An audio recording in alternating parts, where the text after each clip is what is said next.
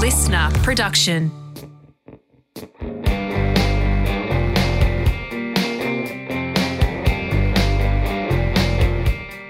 Hello and welcome to WILOSOPHY with Will Anderson. I'm Will Anderson from the title of the podcast, and this is how the show starts.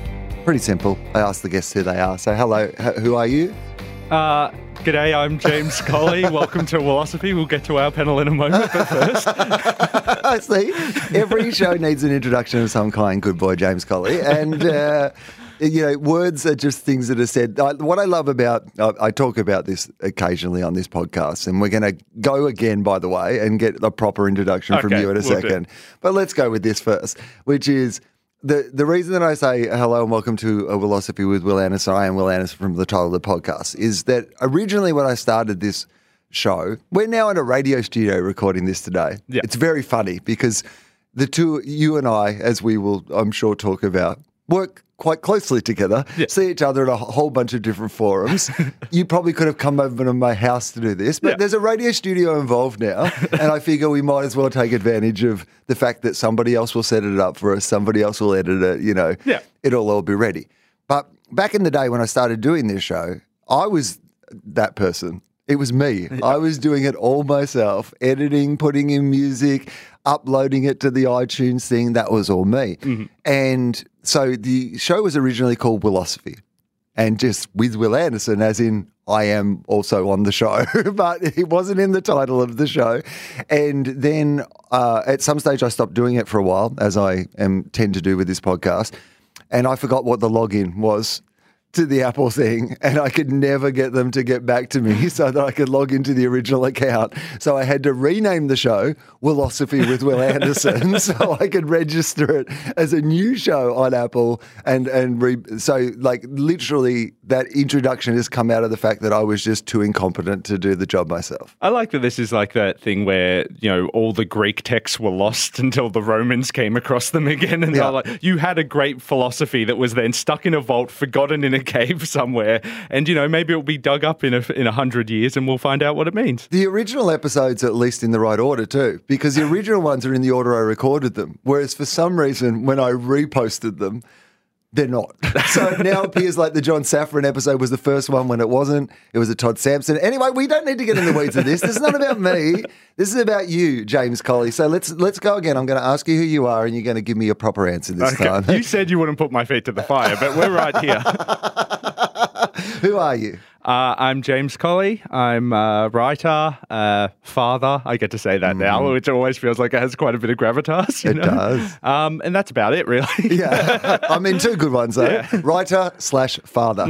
Yeah, I'm a slashy. Writer/father. Yeah. Now, James, some people might know some of your writing, but for people who don't, let's give them a little bit of background. Name some of the things that you have written that people might know about. A show called Gruen. Oh, yeah. Head writer of a show called Gruen. I've done that for a few years. Question Everything. Oh, yeah. And then outside of that... anything good? You written on anything good? Well, that's a tougher question. Let's circle back to that.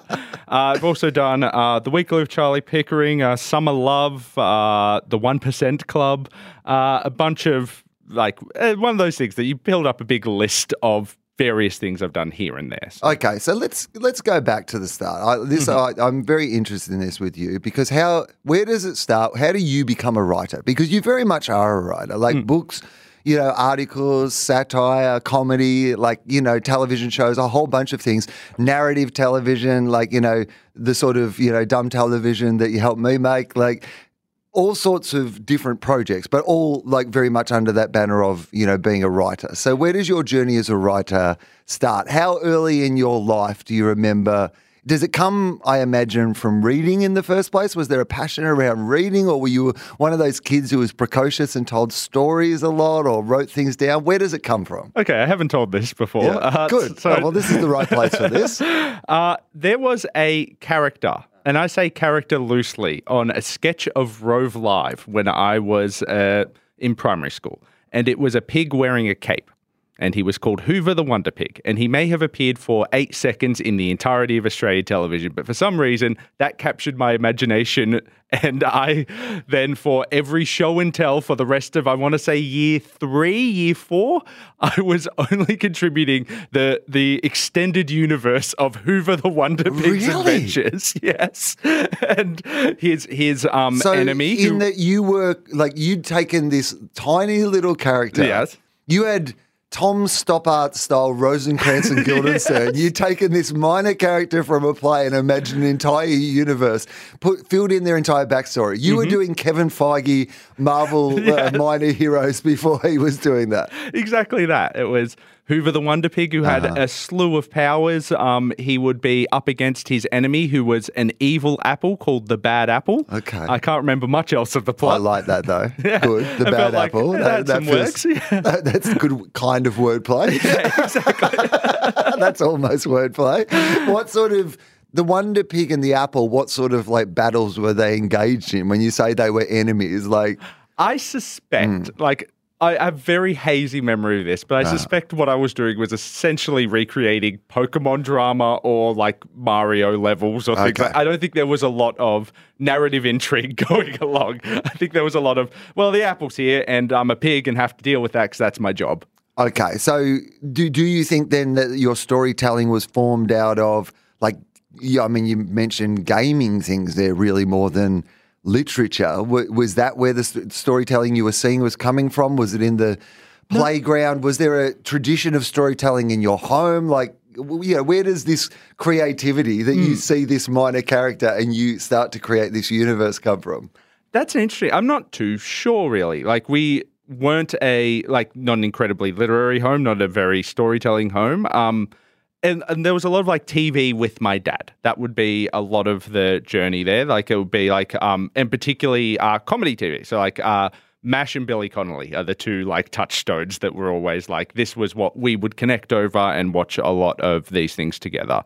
So I think like that's kind of the basis part of it's fun to tell stories and funny and like, you know, these are very charismatic and charming characters that lead both these with Billy in his own stand-up and Alan Alda running the MASH universe, the MASH extended universe. The MCU, the original MCU. But yeah, so I think it ran through there and then it almost became like particularly early on, like a thing that could be my own, like something that, particularly as I have two older sisters who are a decent chunk, like 5 and 7 years older than me.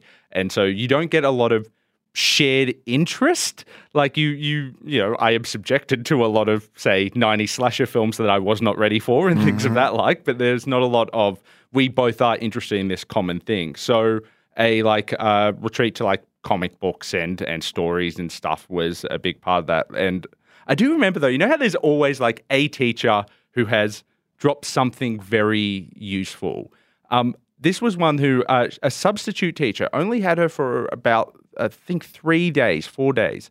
But, and I cannot remember her name, so I'm very sorry to you out there. But she had said, she was talking about how we had the John Marsden books, the Tomorrow When the War Began series in our library. And she dropped the perfect phrase to get me interested, which is, wow, a lot of other libraries have already banned those, but they're still in yours. That's interesting. Good. And then just let that hang. And I'm like, well, if people want to ban it, then I want to read it. I love this rebel sub, by the way. Come swinging into school, getting kids interested in banned books in the library. Exactly. Okay, so did you go to the library? Do you remember that book in particular as being quite a pivotal book in, like, you know, opening up the imagination and the storytelling? Yeah, I think so. It was the first, like the Harry Potter was very big at the time. The Boy Wizard. Harry Potter? Yeah. Sorry, yes, the boy wizard, the boy who lived. Yeah, okay. The boy who lived and then had his reputation tarnished. I think Harry Potter's still fine, right? Yeah, I think he's okay, Like, I mean, you wouldn't blame, you know, like the bad apple's behaviour on the fact that you were the person, like on your dodgy opinions, what you're saying online. You can't judge the bad apple or the pig that you riffed off Rove, like the intellectual property that you riffed off Rove live. Rove is going to sue my ass when this comes out. It's actually interesting because the first head writer of the weekly was a head writer for Rove Live, James Colley. And I've always wanted to bring up the Wonder Pig with him, but I also know it would have been a 4-second sketch that he did. And if someone had brought up with you, like, do you remember this joke you made in season 3 of Gruen? No idea. No, people do that all the time, and I do have no idea. So you are absolutely correct in that. I ran into the lovely Jared McCulloch in the street like 2 days ago. So it's just a weird coincidence that you mentioned that, and I saw him. One of the funniest men in Australia, Jared, and such a lovely guy. Would love to have him on the podcast, actually. He'd be a great guest on this. I'll actually get him in now. Yeah, could you? Actually, I've got him here. Let's bring a spare. I said, could you get me 2 of Australia's greatest comedy writers, please? I just need them both available. Okay, so paint a picture. I know it's always interesting because, we've worked together now for a very long time, and we'll get to some of that. But I know like quite a lot about you in some ways, and then in some other ways, I have whole bits of your life that I'm not really familiar with at all, or I just have very much broad brushstrokes of what it is. So paint a picture of where you are, where you grow up, what that life is like, because I think from the little I know about that, it's an interesting perspective that brings you to the world of inner city ABC latte drinking Chardonnay socialism. So we're drinking Chardonnay. Yeah. I started out, I'm a RAF brat. So my dad was stationed when I was born at Williamstown which is Newcastle, Steel City baby. So I was born in Maitland, and which is like country town outside of Newcastle, and then moved into the Hawkesbury because he was stationed to that RAF base, and that is where they're working on Herc jets and stuff. So my dad spent 20 years in the RAF, and he never got to leave the country. He got to leave the state once, where he flew to the Northern Territory and didn't get to leave the base because all the Jeeps were booked. So they slept in a cot and then flew back to Sydney. He joined the RAF to see the world, and he saw the inside of a base in the Northern Territory, and then came back to Sydney, where he saw Sydney and Newcastle, and that was his world. I mean, I flew with the roulettes over Sydney Harbour. I feel like I did better than your dad. He should have got a job on Triple J. But then, so we grew up around Richmond and around, which is outside of Penrith, about half an hour outside of Penrith, and grew up there and in the Blue Mountains, where my dad had to leave the RAF. He had. So for people who are listening overseas in particular, but even in other places in Australia, they might not be familiar with where Penrith is. They might know that they have a pretty handy football team. Yeah, but Jewel of the West. Yeah, it's the west of Sydney, and funnily enough, what is described as the west of Sydney, but what has increasingly become the geographical heart of Sydney, technically, if you look at the population and where people live in Sydney, it is much more the heart of Sydney. But in the way that, the heart of Sydney is like the pretty bit around the harbour, where the Opera House is and the bridge and all the pretty beaches, we consider anything that's further than that the west. Yes, and which is interesting because I always feel like we grew up with a bit of a, that Mad Men meme that's like, I feel sorry for you, I don't think about you at all? We have a version of that where, I feel like everyone who grew up in the West has such a chip on our shoulders about the rest of the city. And how dare they hate us, they're so awful about us. And then you show up and they're like, oh no, we've just never thought about it. Never really considered it. The idea of Didn't know you existed. You're kind of just like, there be dragons. Yeah, exactly. Once you go past this line, there's a lot of other stuff happening there. I believe the Rudy Hill RSL somewhere out there. Other than that, I'm not really familiar with what's going on. Exactly. So it's a lot of that vibe. And which was interesting in itself because, for example, I didn't know until I came into university, wasn't really aware that we were poor. It didn't, because it doesn't come up. Everyone's on about the same footing as you. And then you go into the city and you find out, oh, no, not everyone's on the same footing as you. And and I don't mean we were very lucky that mostly secure and stuff, but just socioeconomic levels to this. And so I think that which is always interesting, particularly when you go to something like writing and comedy, my biggest fear coming in was that people wouldn't that my sense of humor or what I wrote wasn't sophisticated enough for a city audience. I was mostly worried that you have all read things that I haven't read, or you know things that I don't know about, or you'll talk in Latin or something, and I have no idea. Because I remember doing my second or third gig was at the Comedy Store for, I think it was like a Raw Comedy Heat. And so the Comedy Store in Sydney, take me to what age you are when this is happening. I will be 15. So my first gig was at the Roxbury Hotel at 15 for a Quest for the Best show, like a bring an audience like little show that used to run in RIP to this bar in the top of the Roxbury. And I would have one of my friends, Mark, who was the only one of our group that had P plates. Wasn't a good driver by any means at that time, but he had his P plate, so he would drive me into the city, or he and his dad would take me in, and I would go and do, for my first couple of gigs, I would go and do this show. And ended up Okay, let's even go back a little bit further than this, because, I mean, this is great, and I want to hear all about this, but I want to know what gets you onto, like, you know, you've almost jumped immediately to, I'm 15 and here are my first gigs. Yeah, that's true, yeah. Whereas, like, I need to know what got you to the point where you thought at 15 doing gigs was a thing that you were meant to be doing at all. Well, there was, it was particularly, like, I really liked, like public speaking and doing comedy and like the kind of class clown element of it. And that was part of your identity at school? Like, you know, if people were talking about who you were you called James? What did people call you at school? Oh, nothing nice. No, what was your nickname? Did you have a nickname? No, it was mostly like James or Colley. Yeah, and really? No Jimmy, no Jim, no Coles, no... Never of the sort, no. Really? Yeah. Okay. Which I think I was never the only James. So it was always like I was default, and I would try and get everyone else a nickname first because I wanted to be James. But James. Yes. Did you ever get like James C? Did you have to go by James C or something like that? Jimmy C every so Jimmy often. C. Yeah. Oh, Jimmy C. I like that. I got to be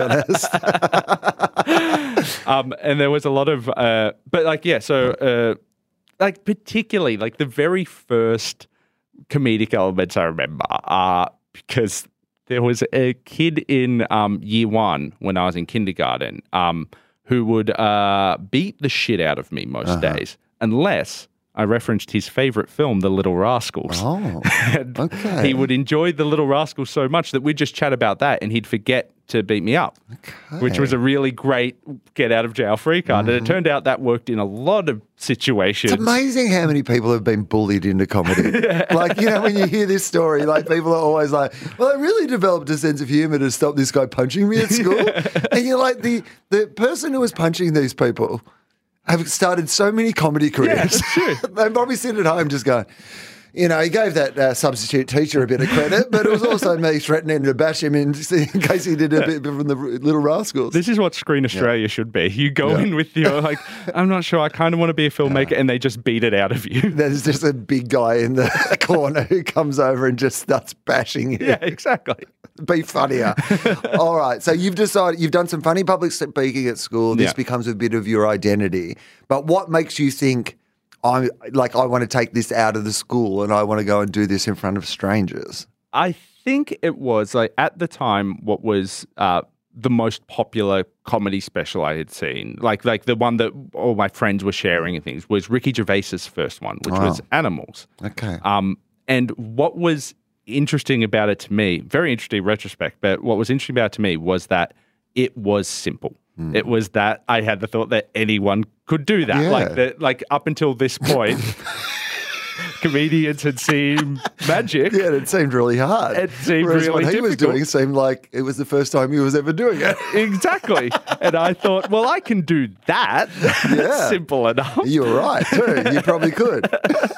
That was, and also like the strange part about that as a like start off part as well is that I thought that this is the comedy that adults liked. Like, because there was also a bit of projecting up. If I'm like 12, 13, 14, and I'd like write for, we'd have public speaking competitions or things like that at school, which were in no way comedic.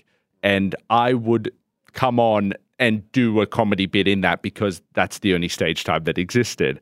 And so I remember that after about the second year of doing this, the teacher started to catch on a bit and would put the most downer of a speech before mine. Like, there was one about, this is horrible, but like very politically aware and smart student before me was on talking about genital mutilation.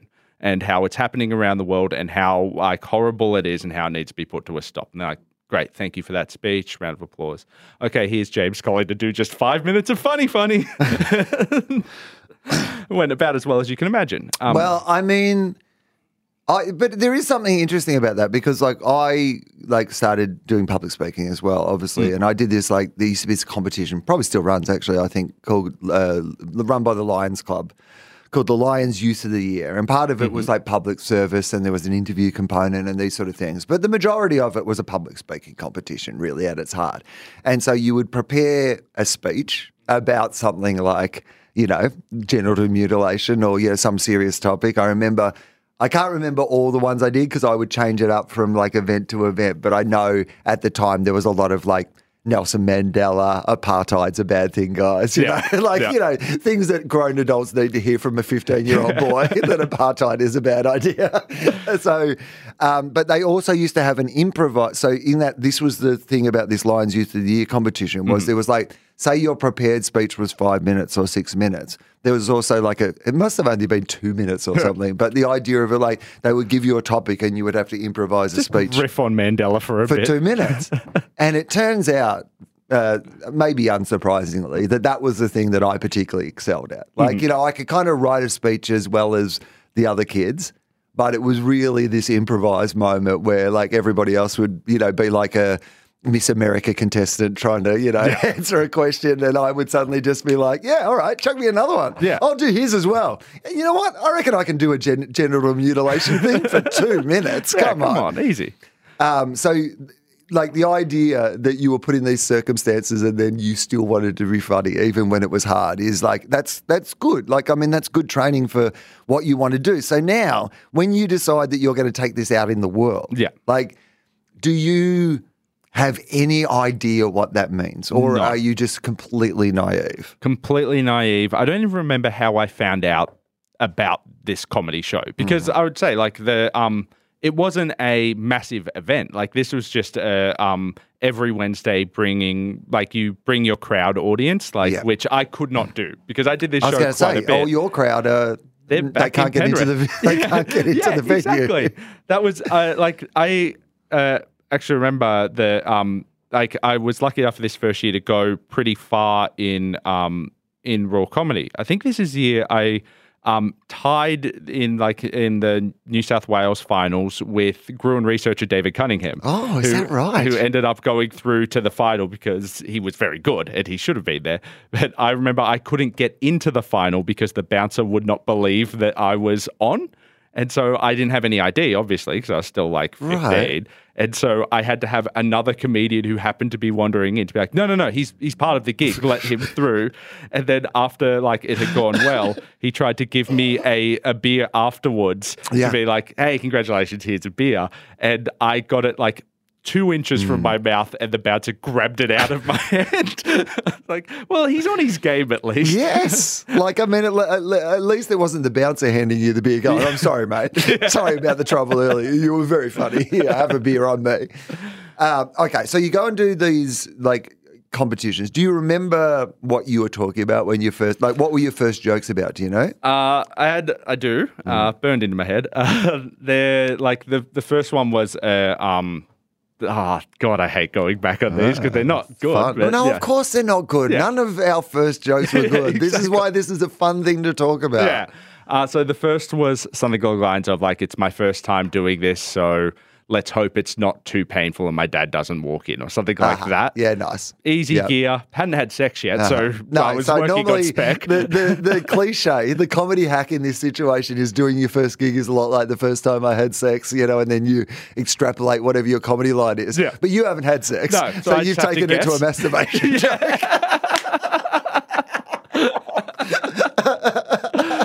And then I can't remember. It was a lot of like and this is like the Gervais school of comedy at the time. It was a lot of trying to find an idiom. I remember looking up lists of idioms or like things like that, or nursery rhymes, and being like, okay, let's interrogate this. It was hard-hitting stuff. So but like taking something that everybody is commonplace, that we all accept it. But that's why those things are so delightful when they're done well. Yeah, is when the first time somebody makes a joke about like Humpty Dumpty falling off the wall and them calling all the king's horses. Yes. You're like, you're right. Yeah, that is ridiculous. Yeah. Why are the horses involved in this? Like, it's a funny, like it is. The reason that those things work is that like comedy a lot of the time is about that idea of going, what is this thing that is hiding in plain sight? Yeah. What is this thing that we all say all the time or we all do all the time? Mm-hmm. But if we interrogate it, I mean, it's something we do on Gruen quite a lot, which is just take an ad and assume that everything in the ad is on purpose and interrogate it on a level that even the people who made the ads did not intend that ad to be interrogated on. And so this was, for me, it was the Grand Old Duke of York. Oh, yeah.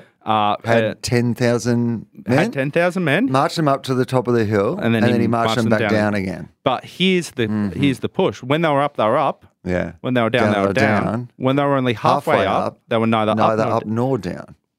And here's where I came in, because they're still up.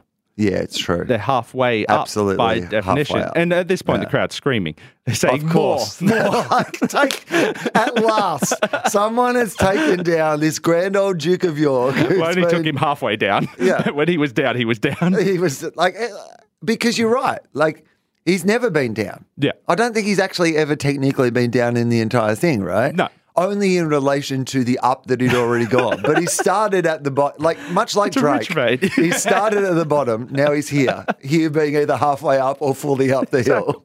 But then, this is how I'm putting together this act in my head. So this is fun. This is a fun bit. I like this Grand Old Duke of York bit. Bring it back. There's the Grand Old Duke of York bit. Yeah. And then I had a bit that was, oh my God, I had forgotten I had this bit. This was my bit at the time. This is, someone brought this up to me a couple of weeks ago that apparently it had stuck in their mind. But it was about the bird, the kestrel. So again, big targets, but the bird, the kestrel, which is another real Ricky Gervais thing because his show is about animal facts. And I was like, well, comedians have animal facts, so I'll find an animal fact. That's the cliche. Comedy's about animal facts. I mean, but this is... like, in a way, really good. Like, because, I mean, I was, I'm being a bit mean-spirited to Ricky because I think he's a terrible comedian. But, but he's written some of the most iconic TV shows of all time that I love. Like, I love The Office, loved Extras. Like, there's a lot of what he's done that I have really enjoyed. Yes. I saw him do Animals live. Wow. Yeah, in England. So I was in England. I was such a huge fan of his. I actually went to it. Couldn't believe that he was had a lectern and was reading stuff. I was like, what is this? Yeah. But it was like someone who was doing stand-up for the first time. Like people have a go at Nanette and they go, it's like a TED Talk. Weirdly enough, Ricky's stuff was much more like a TED Talk in that he would literally stand at a lectern and do a bit of a comedy lecture. Yeah. What a great way to learn how to do comedy because you were basically seeing him learn how to become a stand-up. So many of the things you're talking about, those basic building blocks of going, let's find a nursery rhyme that doesn't make sense. Let's find a little quirky fact about an animal and then extrapolate it out to essentially put this quirky animal fact on and then give it a human perspective on top of it. And the comedy will come from the incongruity between the two of those things. It was pretty basic comedy. So in a way, as a way of teaching people how comedy is done, it's almost like a perfect thing because it does give you good examples of what you could do yourself. And it does feel doable, whereas Billy Connolly feel like he's a magician. Yeah, he's weaving all these stories together. And he's also, his stories are life experience. And something I was very aware of is I have less life experience than everyone in my audience. So if I try and say what it's like to do homework or stuff like that, you're immediately showing your ass. Whereas I had to pretend like I'm on your intellectual level. So to do that, I want to talk to something universal. I can't pull up stories from my own life because I haven't done anything yet. You know, the worst thing about that is though, that I absolutely think that's untrue. Like when I see a young comedian and it's almost always the case when there's a young comedian, they're trying to talk about things that are slightly older than what they are because they want to fit in with the people who are around them. Makes sense. I totally get that, right? But actually, we've all been 15. Yeah. It's so relatable. Like if you go, you know what it's like when you're doing your homework? Everyone in that room's like, yeah, we all had to do homework. We all remember this. We've all been 15. And it's so, I always get when you see someone young doing it, why they don't want to talk about being young. But I always want to come to them and just say, this is the great opportunity. Yeah, this is good like stuff. everything that if you talk about your life, it is relatable to everyone in this room because we've all been there already. And then, so I would be doing this, and there was that, and there was like, it was animal fact. The animal fact was that the kestrel. The kestrel used to be known in Middle English, used to be known as windfucker. Oh, that's a fantastic name for a bird. And then I'll go through like how great it would be to be named windfucker. I believe the punchline of the line of the piece was, "I sodomize the air you breathe." I believe that was where that bit ended. And like, I like that. Like, that's good. That's good language. That's a good line. Yeah. Yeah. And but then, because this is another thing, like learning bit by bit from Gervais, it's also like the way you get a reaction out of your audience is you have to be offensive. Yes. And so I would try, and I tried for years to be a kind of shock comic. Mm-hmm. And I don't really have it in me. No. So I could never, like, I would do it. I could craft the joke. I could do it. I couldn't feel good about it. But I thought that's what it was. And so I went quite far doing an act that I hated. Yeah. And I had I remember having someone, like when I had gotten much older, a comic asked me if they could buy one of my old bits, which was in this area. And I remember needing the money, but also being like, I don't want this said. I don't care for, like, it's just yuck to be out in the world. So I had to decline the basis of like, I want you to feel like you can't morally say this, so I'm not.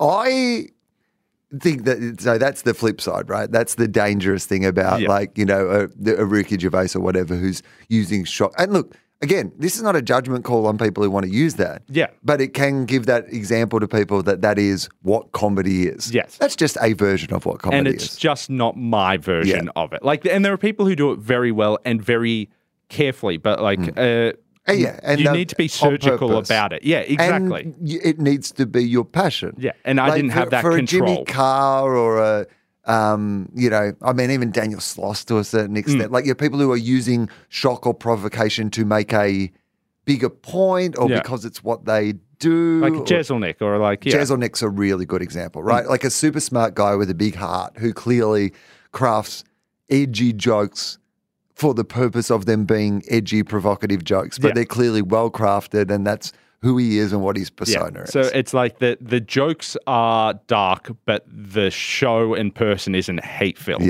which is an interesting area to go. But to get there, you need a lot of ability and control, and it feels like where a lot of people go wrong is, and where I was going wrong was believing it, you just say the worst things you can imagine, and that's good. Well, it does get a reaction. Yeah. So this is like when you're young, like it's very hard to distinguish reactions. Yeah. Like, particularly when you're new. And look, absolutely the same, by the way. Like, I mean, there was plenty. And like, I mean, I learned, like, my first joke was literally like a rip-off of like a Tony Martin style of, like, he had this joke about lifestyle condoms. And he was like, it was about the wording of them being called lifestyle condoms, and the slogan was designed to cover your entire lifestyle, which meant he was like, does that mean that lifestyle is another word for penis? And like ... Here come the jokes, based on substituting those two words. And my thing, like, literally was like, in retrospect, so much just the same joke. I thought it was a completely different joke. It was about Greek yogurt and Greek being a different word for anal sex and like blah, blah. Like, it felt like a complete, this is like, his is about lifestyle condoms and mine's about Greek yogurt. Yeah. Like, they're different jokes. They're not. It was the same joke with like different characters. But so you learn from the structure of people that you're watching. So that makes a lot of sense. But also the way, for me, that bit, it would work every time, because I'd taken someone else's good joke structure and like was basically just using it. But secondly, anal sex, Greek, like there was always a reaction. Yeah. People would like, and when you're young or new or emerging, like you just need like the thing that you're most scared of is complete and utter indifference. Exactly. And it's electric. And it feels as good as a laugh at first. At first, and I would say, like, it's learning that is not the case. And, like, and even having things of people who, at the time, I would, like, back against Wooliet, but, like, would come up to me afterwards in the audience and be like, I didn't really like this. And I'd be like, have a real young comic attitude to it. Like, well, it's comedy, so it doesn't matter. And then you're like, it took a little bit, like it took years really to get to the point of, I would like my audience to enjoy my show though. Right. That would be nice if they had a good time when they came out. I remember seeing Daniel Tosh at the height of Tosh.0. And Daniel Tosh, I used to gig with. So there's this comedy room in Hermosa Beach in LA called the Comedy and Magic Club. It's like this, like it's been running for 50 years. The guy who runs it is like just knows comedy back to front.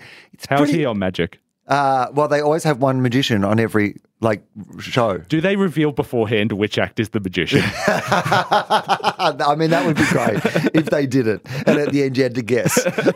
We always have one magician. They're not doing magic. We need you to point that out. They are no, I mean, so it is literally and good magicians, proper comedy stage performance, magicians. But this is also the club. Hermosa Beach is a bit more, a little slightly more conservative, rich by the beach. They kind of like you to work clean or cleanish at the club.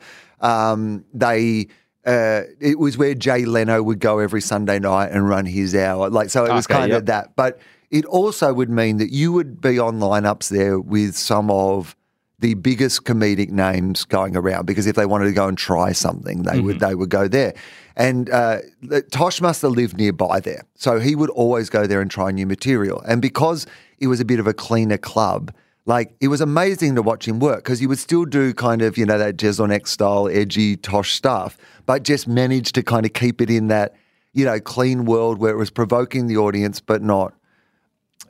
It was really respectably. It was great. Rude, It was just really amazing to watch. And I watched it a lot because they would do these lineup shows and Tosh would just kind of drop in generally, and no one would want to go after him because he'd drop in. He was a big star at the time. He would absolutely murder, and then everybody else would I don't want to follow that. And I would always be like, I absolutely want to follow that, because I knew, there's so much goodwill in the room. So as long as you can keep it. Yeah, everyone's having a good time. Everyone's having a good time. You just continue the good time. Secondly, I'm not like him. Different voice, different energy, those sort of things. So it's not like you're comparing. And the other thing is he was mostly trying new material, whereas I was mostly doing stuff that was pretty polished. So it was actually I always loved when he would come down and I would do gigs after him. And I really admired the work he was doing. So I decided I'd go and see him do his big, he was doing a 3,000 seat, up at Universal Studios or something like that sort of show. And it was amazing in that I've never seen someone hate his audience as much as he did, because in that context, it was early 20s frat boys who watched Tosh.0 just hooting and hollering, and him telling a lot of the same sort of jokes, but really getting that woo, woo, woo at the end, rather than, him pushing this crowd at Hermosa Beach where he had to actually use his comedic skills. Yeah. And I often think that about those comedians, whereas super successful. He's playing, this 3,000 seat stadium, but he would not have wanted to be caught in a conversation with anyone who was in his audience. And I always think that's almost the curse. Yeah, there's a bit of, I remember there was an old Stuart Lee line about a performer who is not bothered by the duality of meaning. Right. And there's a real, a lot of the audience, I remember being in shows like that where, in the crowd for shows where the comedian is doing something different to what the audience is hearing, but let's get all death of the author about this. What they're hearing is what matters now. Yeah. There's this element of you might be doing an ironic performance, but if they're taking it on face value, that's your performance. Right. If you're not communicating that, or if they're getting a completely different thing out of it. So you're trying to be edgy, which makes sense, particularly because you're young as well. And you're going through that period of life where you're trying to establish who you are. Yeah. Who do you think you are at that time? What if we went back and had a look at that person, who does that person think they are? I don't care for him.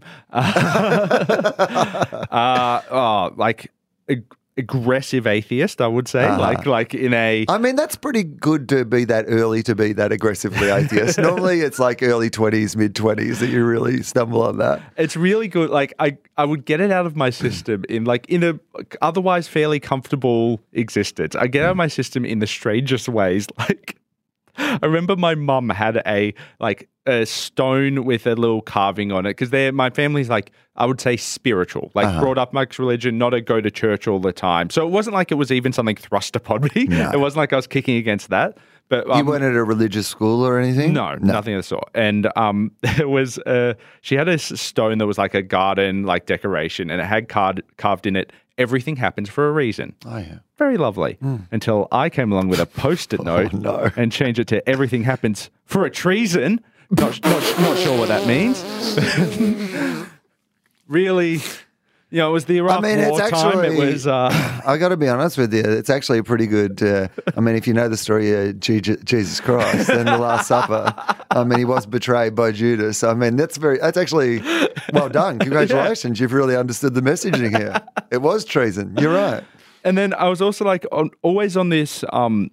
There was this push and pull thing of wanting to be one of the cool intellectual city people who could do comedy, but also not wanting to betray the Penrithness about that. So I remember, I think I started this a bit earlier, but going on stage in a Panthers jacket and doing my usual act. And it was the warmest jacket I owned. I'm a very big Panthers fan. That's why I was wearing it. But then someone coming up to me after the show, one of the audience members, and say, I really like the character you're playing where you're dressed like this, but you say a bunch of smart shit. I remember that really getting under my skin. But it is, in a way, funnily enough, it's part of your great appeal. Yeah. Is that you do... in a sense, from me always knowing you, not only proudly wear your Penrith Panthers love, but you are proudly who you are, where you're from. Yes. And I think that part of, it makes me laugh, when, because obviously, having worked at the public broadcaster for a lot of years, often people who accuse you of, those cliches of the latte sipping inner city, blah, blah, blah, blah, blah, blah, blah. And I'm like, from a dairy farm, where there's 200 people, and the idea that you can't let a country kid or a Penrith kid or whatever have access to education or ideas or that those things should be mutually exclusive is always one of the most offensive ideas to me, or the idea that if you're off to Sydney University to study, then you must leave you must burn that Penrith jacket and become a completely new person. And there was a bit because that has always annoyed me that it's easier to, be a rich kid and wear a flannel and you're more authentically working class than being someone who grew up in the working class and is just now moving into the city or whatever it may be. But I do remember having such a aggressive defense of this, particularly at Sydney Uni, when I first realized we're from a different background, we're not wealthy like these people. And I remember there being what is now a good friend of mine, lovely young man, but he I was wearing a Panthers jersey at there's a real through line to my wardrobe, but I was wearing a Panthers jersey when I was at walking through Manning Bar, and he was like, "Hey, Penrith." And Panthers, love the Panthers. And I remember thinking this was just, I remember saying, "Shut up, a rich boy." I really thought it was some rich kid just trying to sidle up to me. And he was he's actually a diehard fan. I now know him quite well. Okay. Lovely, but I had a real chip on my shoulder of not only are you not from where from, you don't care about, you hate us. And do you feel like that was based on truth, or was it based, I'd say what's the reality of the situation? Were you being overly paranoid about that, or was that literally the attitude that you felt from people in that situation? I think both, but what you'll feel there's less, it's the real they don't think about you element, but I think that what you're pushing against is the first realization of systemic disadvantage. There are things that that you are behind because people have it much better than you, and particularly so the way I start out in university is... so what are you studying at university? I am studying physics and Australian literature, and I'm doing that for one reason. Natural partners. Hamish and Andy back together.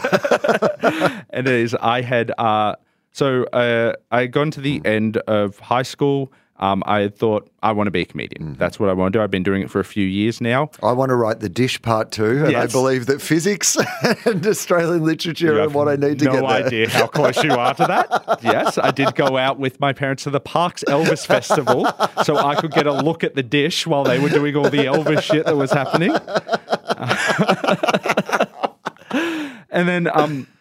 I get to uni there, and the reason I'm like studying these things is I was like, you can't study comedy, and I wanted a time to kill, basically. I want to go study something, and I remember typing journalism into the database they have of courses. Now it's called media and communications, but no one communicated that to me. So I typed in journalism, it got no answer. So all right, I guess you can't study that either.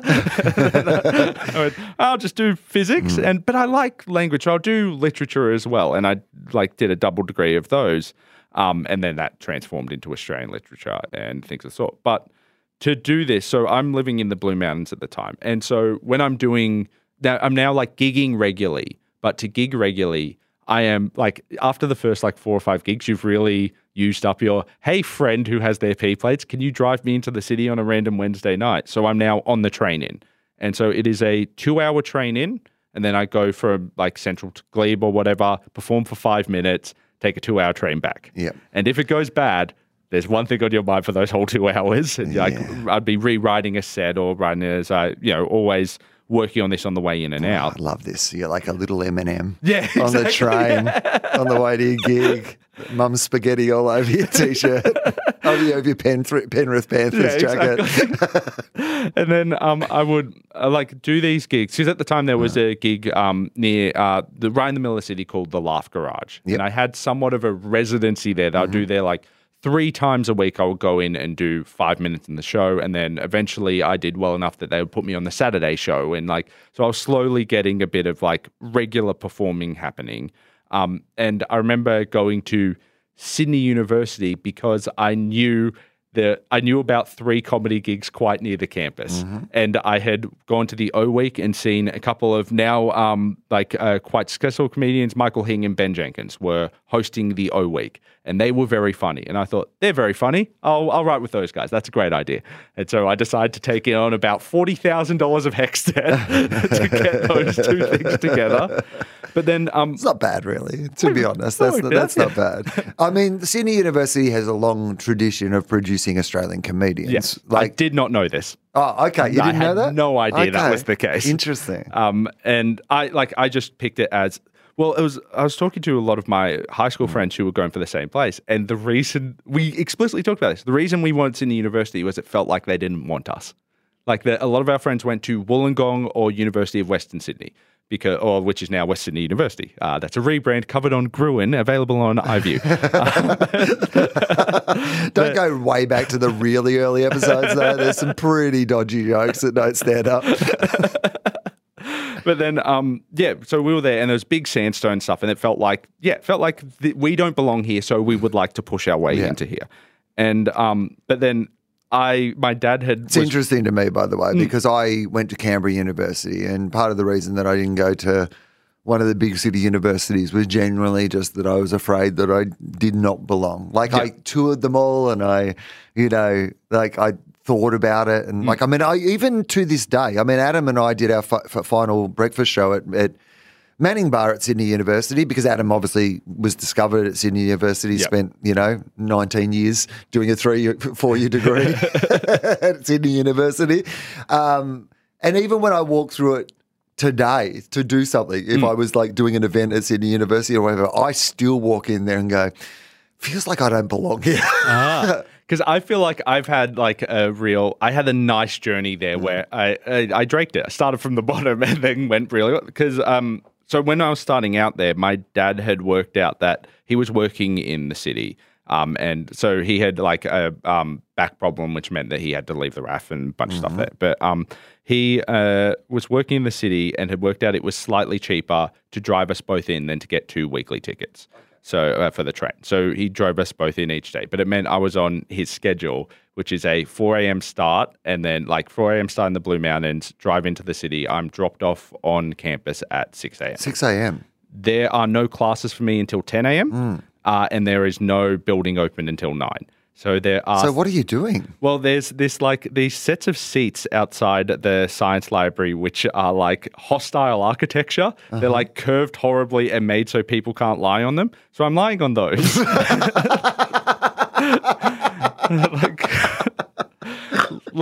We can't have these seats being comfortable. People will get here very early in the morning and just sleep on them. Yeah. So I was doing that, and I would read, I'd do my readings and stuff like that, or just try and sleep. And then at 8 a.m., lecture halls would open for early classes. And I'd go to those classes, even though I didn't have them, because you could sit and it was warm. Right. And so I would sit inside there and then And what would you go? What would those classes be? Do you remember the sort of things that you would go to that you weren't technically meant to be at? So a lot of 8 a.m. was early mathematics, which I don't I wasn't at the level of getting, but I was doing maths in my area. So I was I felt like I was studying up at least, or doing a little bit of that area. And I was mostly around the science or mathematics buildings. There was a rare occasion when I started to know people in med that I would just interfere in a med lecture. And so there's a couple of dodgy doctors out there because I've ruined their learning. But yeah, and it was mostly sitting through those things. And then because this was such a long journey back and forth, I started to get really involved in campus life because having to catch the train back was both too depressing a thought, because this was before, you weren't streaming anything on your phone. You were reading books and thinking and all these horrible things. So I was, I didn't want to have to take the trip back because it was just too long and too daunting. And particularly if I wanted to do gigs, there would be a period between 3 or 4 your lecture ends, and then you have a gig at 7 or 8. And so I just had to fill that time. And that's how I get involved in university comedy, the reviews, the societies and things like that. But then also have to then balance that of having this dual life where in the city, I've got these university friends. I'm learning all of this cool stuff. I'm getting to do comedy and what I love. And then I often have to sneak off to catch a train home and do night fill at Coles for from, 10 p.m. till 11, 8 till 11:30, something like that. And then, get up at 4, get back on the, back in the car and into the city. So that was the loop for a very long time, because I also just physically couldn't afford to live in the city. It just wasn't a possibility. And so luckily, I believe that it's fine to live in Sydney now. Yeah. That's all sorted itself out. They fixed it. Yeah, I think this generation will have it fine. Yeah.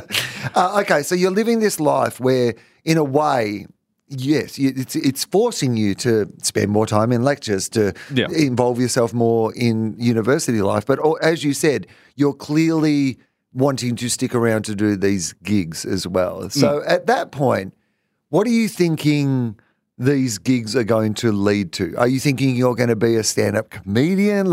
Are you even thinking about that, or is it just about the idea that you like doing it and you want to keep doing it? Is there a...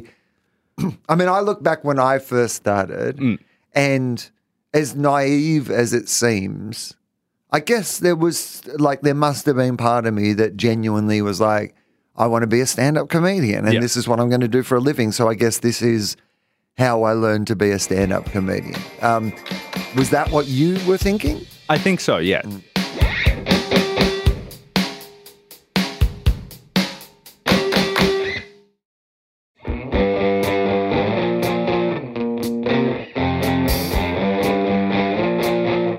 At the time, the Chaser had a chokehold on the ABC, and there's there seemed to be young comedy was coming through. And by this stage, you must have an awareness of that, with, say, the Chaser being on the ABC TV, that a lot of, the members of that had come directly through Sydney University. You must have started to realise now that people you were seeing doing things were people who had been where you were. Yes, yeah, and that was starting to come up. And we were also part of this comedy collective at the university that had a lot of momentum. It was packing out shows every week and people out When you the say door. a comedy collective, what does this mean? Like just so it was called Project 52, and it was like What's that? What does that mean? What was that? there was going to be 52 weeks. I was not around for the conception of this. I was it a felt late adaptation. like 52 immediately feels like a weeks of the year thing, but I didn't know if it was 52 for the maybe 40 weeks of the year you're actually on campus, of which not always a show on, but you know, Project 38 was the idea. But so this would be like a group that were just the people who ran theatre sports, and they also, and they're the same people to like Ben Jenkins, Michael Hing, like Steen Raskopoulos, and a bunch of people who have since gone on to make great comedy careers. And so they would be, theatre sports at the time was a real institution. Apologies to Ben Jenkins, who is the only person you've mentioned that I have not had on the podcast so far. I love you, Ben, and I would love to have you on at some stage. And like he was, so like there would be like sketch shows and stand up and things that they would run each week out of the bar, and they'd also do theatre sports. And I was only on for the stand up because at the time I had the real thought of I'm a pure stand up.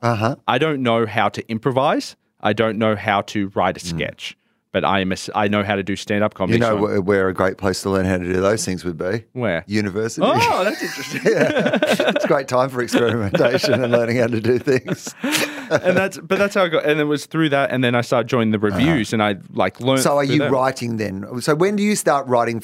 When's the first time you write for someone else? That's actually high school that I got out of. I was in drama class, and I was a terrible actor, and I got out of having to act the big end of year performance because I wrote a play for everyone else to perform. Because you get like these devised things, and you have certain topics you have to do. And ours were The Generation Gap Lives was our prompt. And I wrote a all singing, all dancing play about the 90-year-olds in a retirement village when the 60-year-olds move in. Oh, yeah. And so it was a West Side Story, essentially. That is a good idea. Yeah, we'll bring it back. It's a good bit, though. I've been thinking about this a lot recently.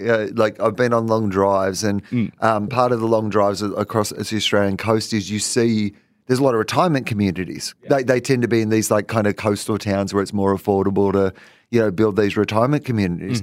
And what I realised is that some of them start at age 50. Yeah, absolutely. Like I'm 50 in January next year. I could technically move into a retirement village like next year. That could be a next ABC program. That could be our next one. We can bring back this thing you wrote when you were like 16 and I can star in it as the guy who moves in at age 50 to a retirement. Like, it's like basically old people's home for like 4-year-olds or whatever it is, except it's old people's homes for a 50-year-old.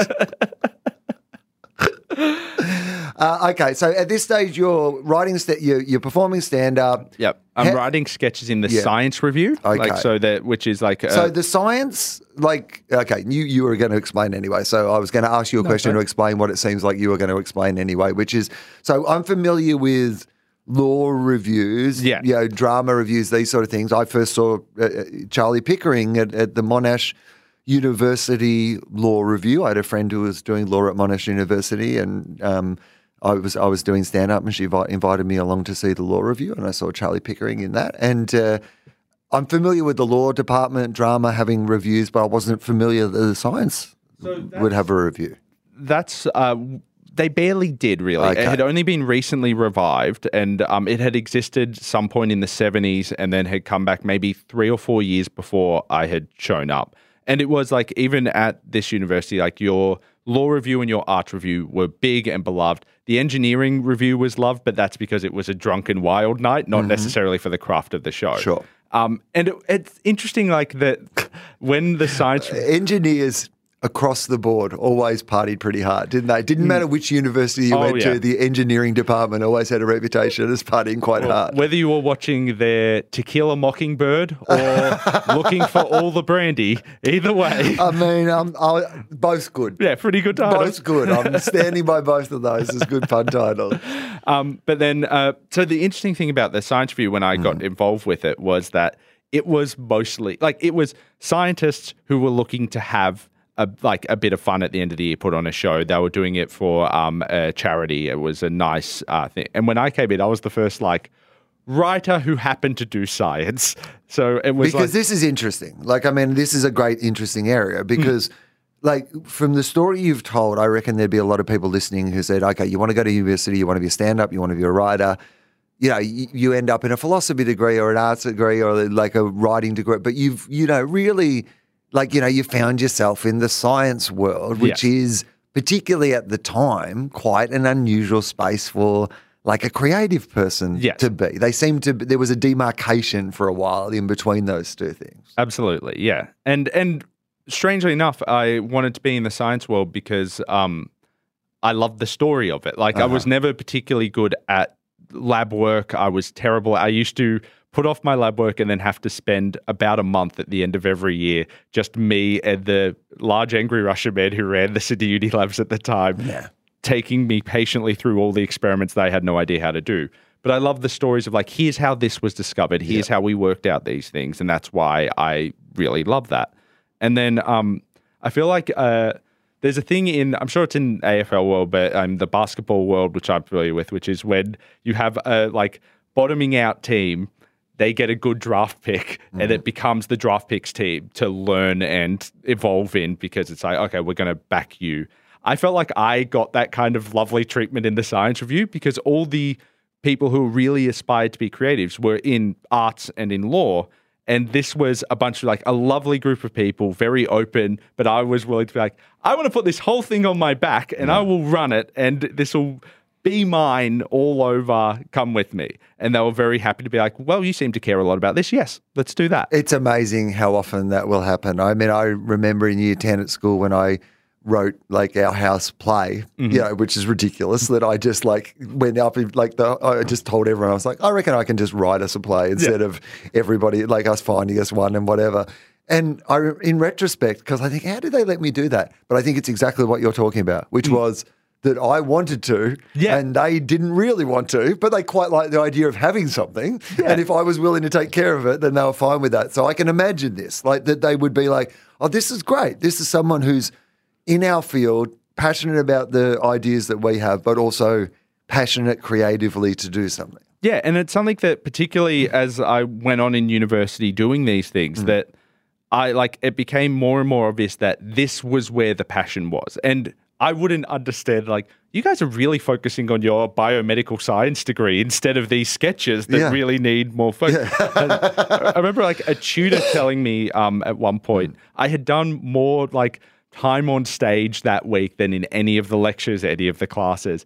And he was like, you need to ask yourself if you actually want to do this, which is very rare in university because people stop checking up on you. What that means is I'm going to fail you if I don't see you more. Yeah. And I had there was a teetering point there where I almost did not finish. Like, it became a point of pride of I have to finish this degree if I'm starting it. Because that, like, I can't come out of this with nothing, but also it was very important to my parents, to myself. Like, I was a real first member of the family to go to university to my knowledge, first member of the family to go to university. And so it was important to come out of that with something. To do it. Yeah. I absolutely understand this because I was, again, first kid in my family to go, like, first kid in my family to, like, you know, finish high school in my family, but, you know, my direct family. But, you know, to go to university, there was that real thing of going, you know, like, people have sacrificed to get me here and I'm not going to piss this away. But I remember having a very similar moment to what you've just said because I think that teacher, in a way, was actually teaching you a very important lesson, like one that you had to cover off in a different way. I understand that. And I understand because I remember and I remember this meeting distinctly. I remember this moment very distinctly. And I'd been invited by this, one of my lecturers at university, and they wanted me to apply for the Rhodes Scholarship. I think the way that the Rhodes Scholarship works is they nominate you for it or something. Anyway, they wanted to nominate me for the Rhodes Scholarship, which even I don't really know what that means. I know it means you go overseas, you study overseas. This is about my knowledge of it. Yeah, it's a very prestigious like scholarship where it allows you to go to one of the big... They make a colossus of you, I believe. Yeah. And I remember, like, she was explaining, she said, like, you know, we think, you know, you'd be great at this, but you've got to, like, if we're going to, put this faith in you, you've got to make this your absolute priority. And so you've just got to decide whether you're, serious about this or not. And like the whole point of that was meant to be, hey, dedicate everything to this. This is a really great opportunity. Yeah. But I remember just sitting there going, oh, yeah, I don't think I am. Yeah. Like, and that was actually quite good. It was a good way to put it, because even though that wasn't really, I guess, the proposal that they were saying to you in that moment, which is, yeah, hey, you're spending more time on stage than you're spending here in classes. What's important to you? Well, you clearly made the choice of what was important to you. And it's strange to think now with, like, I am very prideful of where I'm from. I like talking about it. I like being a writer from Western Sydney, because I remember how rarely I got to see that on credits and things, and it always meant a lot to me. But I also remember, particularly at that time of first coming into the city, first moving in, for me and for my friends, the entire motivation all the time was escape. Like, it feels like fondness has come in retrospect, and fondness has come like when you've stepped away and be like, actually, this is my home. It feels like my home to me. But so much of the drive was to get out of here and to make a name for myself, Yeah, no. That makes complete sense. So you finish your degree? Yes. You write this now. Do you write an entire science review first? 2. Okay. Names? What were 3. they called? I only got to pick one of their names. Okay. I'll let you guess which one. Okay. Jurassic Quark, Sherlock Holmes and Dr. Watson in the Charge of the Light Brigade, NASA Blanca. Oh, okay. Actually, you know what? I'm not entirely sure about this. What was the first one again? Jurassic Quark. No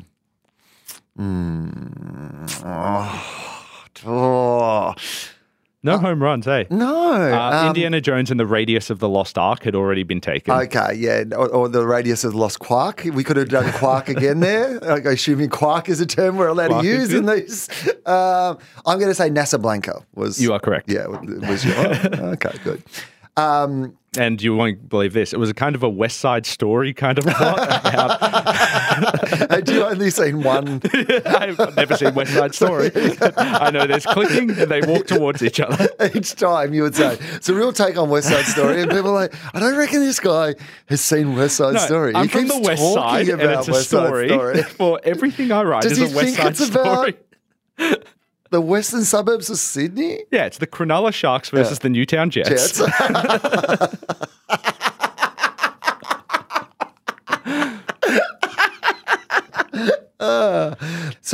Okay. So you're performing, you finish university, because we're on limited time and I want to get to some other stuff. Yeah. Let me ask you this. The vague premise of this podcast, as you know, is I ask people whether they have a life philosophy of any kind. So, let's just have a cutoff, up to university. Yeah. Can you remember if we went back to young Jimmy C back in the university days? Yeah, I know, me too, but kind of fun too. What do you think if I asked him at that age? What do you think his philosophy to life would have been? I think it was very much work hard. Like that, whatever you care about, work very, very, very hard at that thing. And I remember even the first days I got jobs on shows, or not even jobs, like positioned on like a review or anything like that. I would think that I might not be the funniest person in the room, or I might not be the best at this, but I bet I can work harder than anyone else, and I could back myself for that. So there was a lot of drive and work ethic was always the thing that you can control and you can offer is work harder and be more committed than anyone else in the room. Mm-hmm. And do you still feel like that is part of your philosophy? I feel like there's been this interesting transition in the last couple of years because I now have a daughter. And so I still want to be that, but I cannot. No. And so a lot of the growth has been hoping that the work you have done and the skills you've picked up have made you more efficient. So you don't necessarily have to be on the track as long if you can complete the task faster and better. Would you say work smarter, not harder, James? No, I don't. I don't think I would. What I would like to do is work harder at that phrase to get there in a more circuitous way.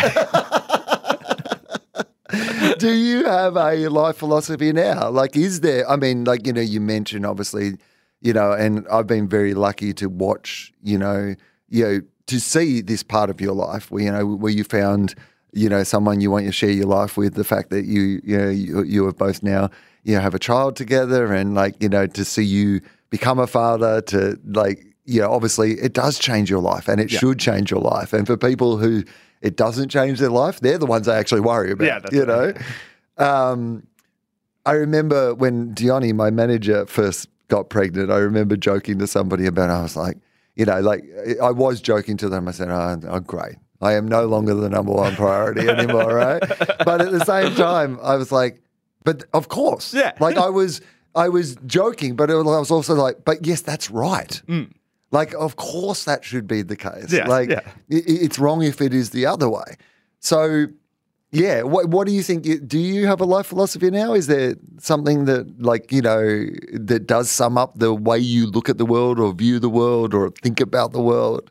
I have a couple. I have things that are in general, I still have that idea of working very hard on what you're passionate about.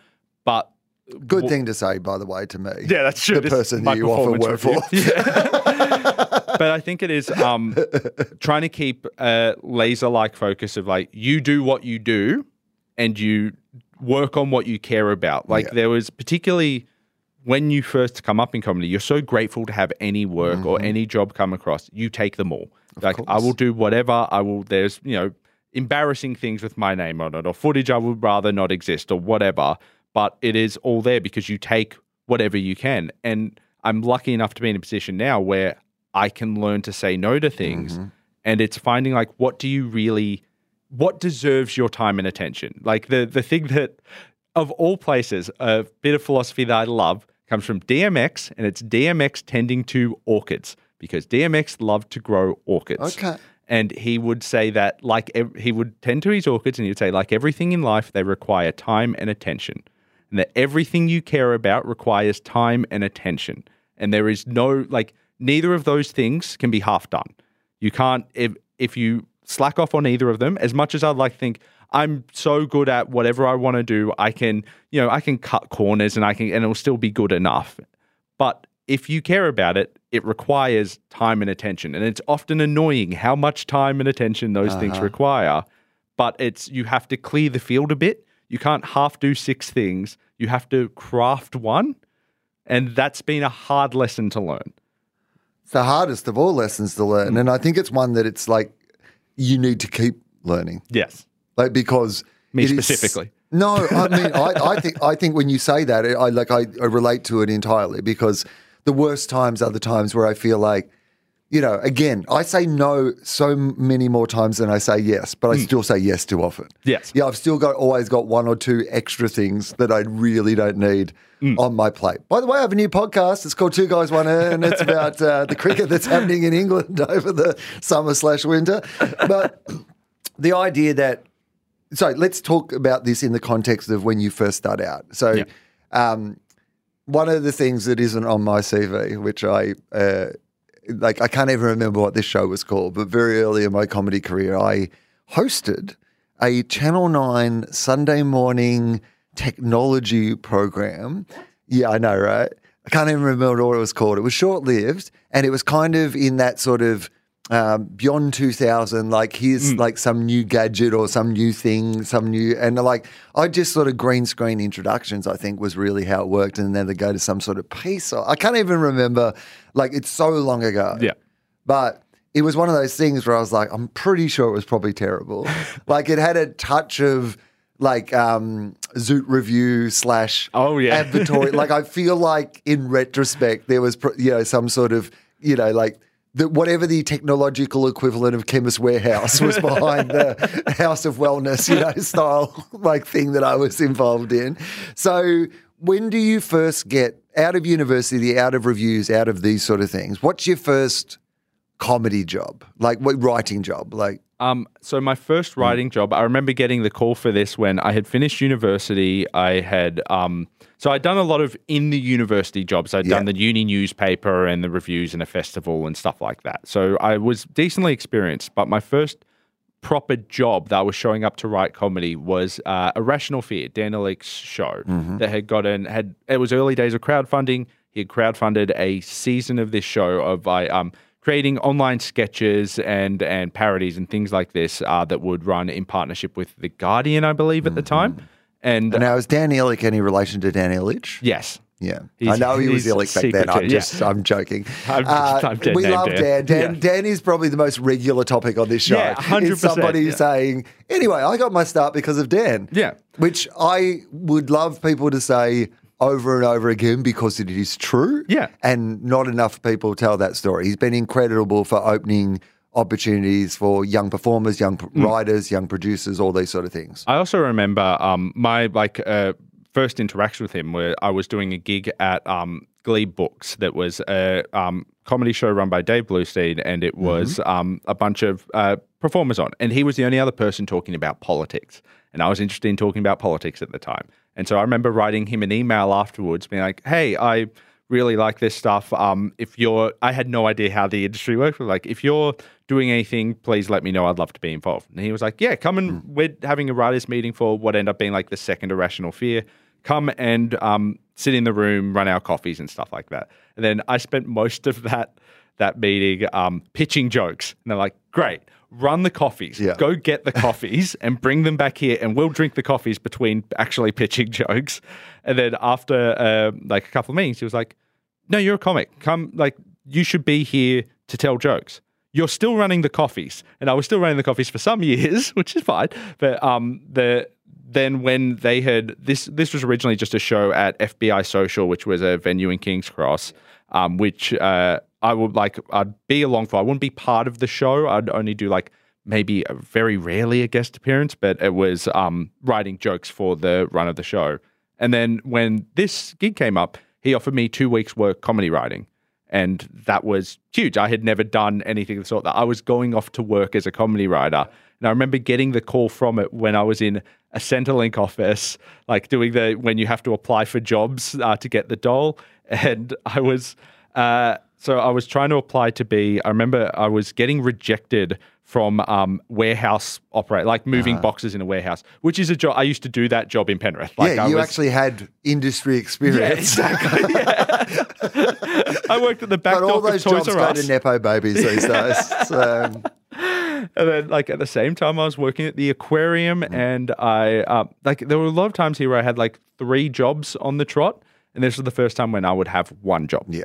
And that was kind of it. From there, off the back of that, for no good reason, I got nominated for a Young Walkley, which is the journalism award, and it was off the back of a piece about the construction of the Barangaroo Casino, which I did such a good job of, they decided to never make. So, and then.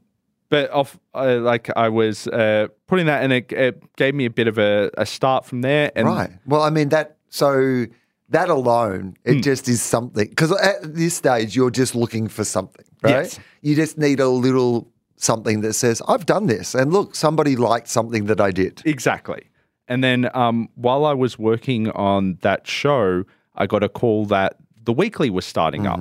And I think I was interviewed by Charlie, but the phone crackled right when the person interviewing me said their name. Oh. And it was great because I would have been way, way too intimidated and terrible on the phone. Oh, so you didn't know it was Charlie? No idea. So you in retrospect, you think it was Charlie, but at the time you're just talking to this person as if they're not the host, the person who's putting together the show. What's your comedy philosophy? Yep. What do you think about these things? And I'm like, okay, I'm just chatting with someone. That's fine. I'll happily talk about this.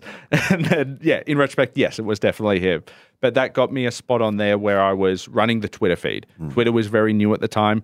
Also, in retrospect, I was really bad at running the Twitter feed, but I was good at I wasn't good at pitching jokes. I would be pitching jokes. A comedy writer you'll know, Scott Abbott, once gave me an impression of me trying to pitch a joke in the first couple of years of this show, which was the writer's room was a separate room that I was not in. I would walk into the room with a piece of paper and say, I've got an idea. It's not good, and I don't like it, and I actually think it's terrible. I'm going to say it, but just don't listen. Anyway, here's the idea. The best lead up you can give anything you're pitching. Yeah, totally. But then I remember there was, in the first few weeks of that, I got a read for one of my scripts. And this is a real, at the same time, trying to be very serious and funny. So be like I'm smart and can do this. So I had written a piece for this comedy show for like episode 2 or 3 that was about acknowledgement of the Armenian genocide. Stop laughing. It was this bit, and it was about how it was about 100 years coming up, 100-year anniversary, and how it was mostly being ignored by the media. The only person talking about it at the time was Kanye West. Because of the Kardashians. Yeah. And he had performed a concert there, and he'd run off into the river. And this had gotten a couple of reads, and it was the first time everyone was like, this is great. We really want to put this on. And they were very good about championing me for it, making sure I was in control, but they were working with me and making it something that could really go on air. And then the day before filming, John Oliver ran a piece on Last Week Tonight about the 100 years of the Armenian genocide and how it wasn't being acknowledged in the media, but it was really shown by Kanye West, including these clips of him running into a river and during a performance. So when that happens, so there's one of two things you can take out of that. Which one is actually both can be true at the same time, but I'm interested in which of the two was more at the time for you. There's one which would be, I am devastated that this happened because I was about to get this thing on air and then John Oliver's come along. Or there would be the other thing that is, I've written a thing that John Oliver thought was good enough to put on John Oliver's show.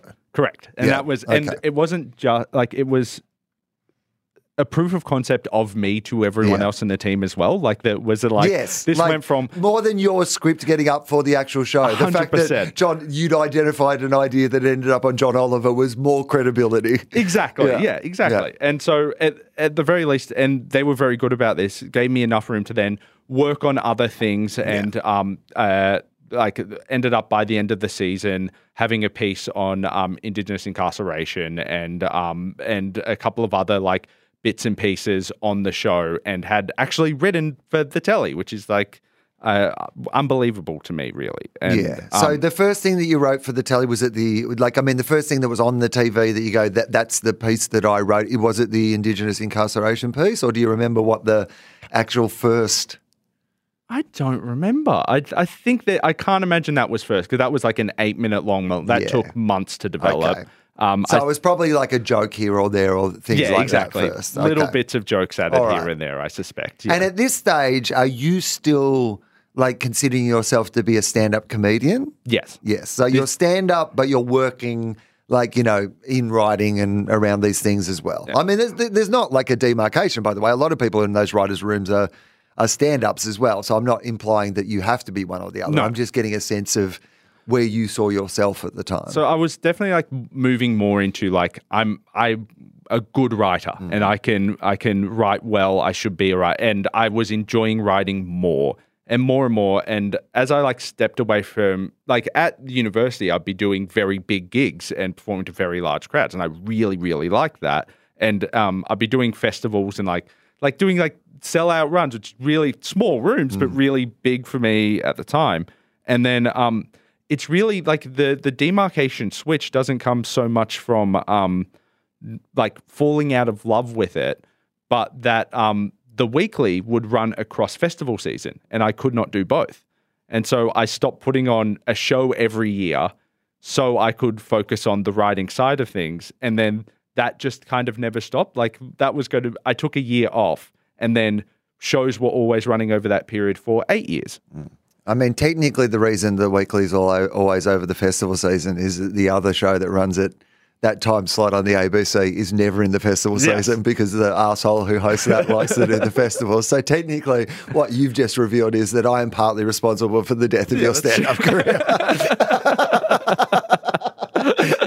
That makes sense. So It was okay, you. so you're on the weekly. You're still doing, like, I mean, but you're still performing, but you are discovering this, telling you what happens next after the weekly. Well, Gruen happens next. I actually get booked. So how does that happen? I get booked for Because you certainly didn't have a conversation with me. No. I wasn't on the phone, Charlie style. It was I think John Casimir was had a foot in both shows and recruited me for both at once. It was to run the Twitter feed on both, and so I believe the steps were that my Irrational Fear stuff had caught the eye of Andrew Denton, who had recommended me to John Casimir. I did not know any of this backstory for years, and I didn't meet Andrew until I would say last year. Yeah, there was these machinations behind the scenes, and I was brought on. A great identifier of talent. Absolutely. Andrew.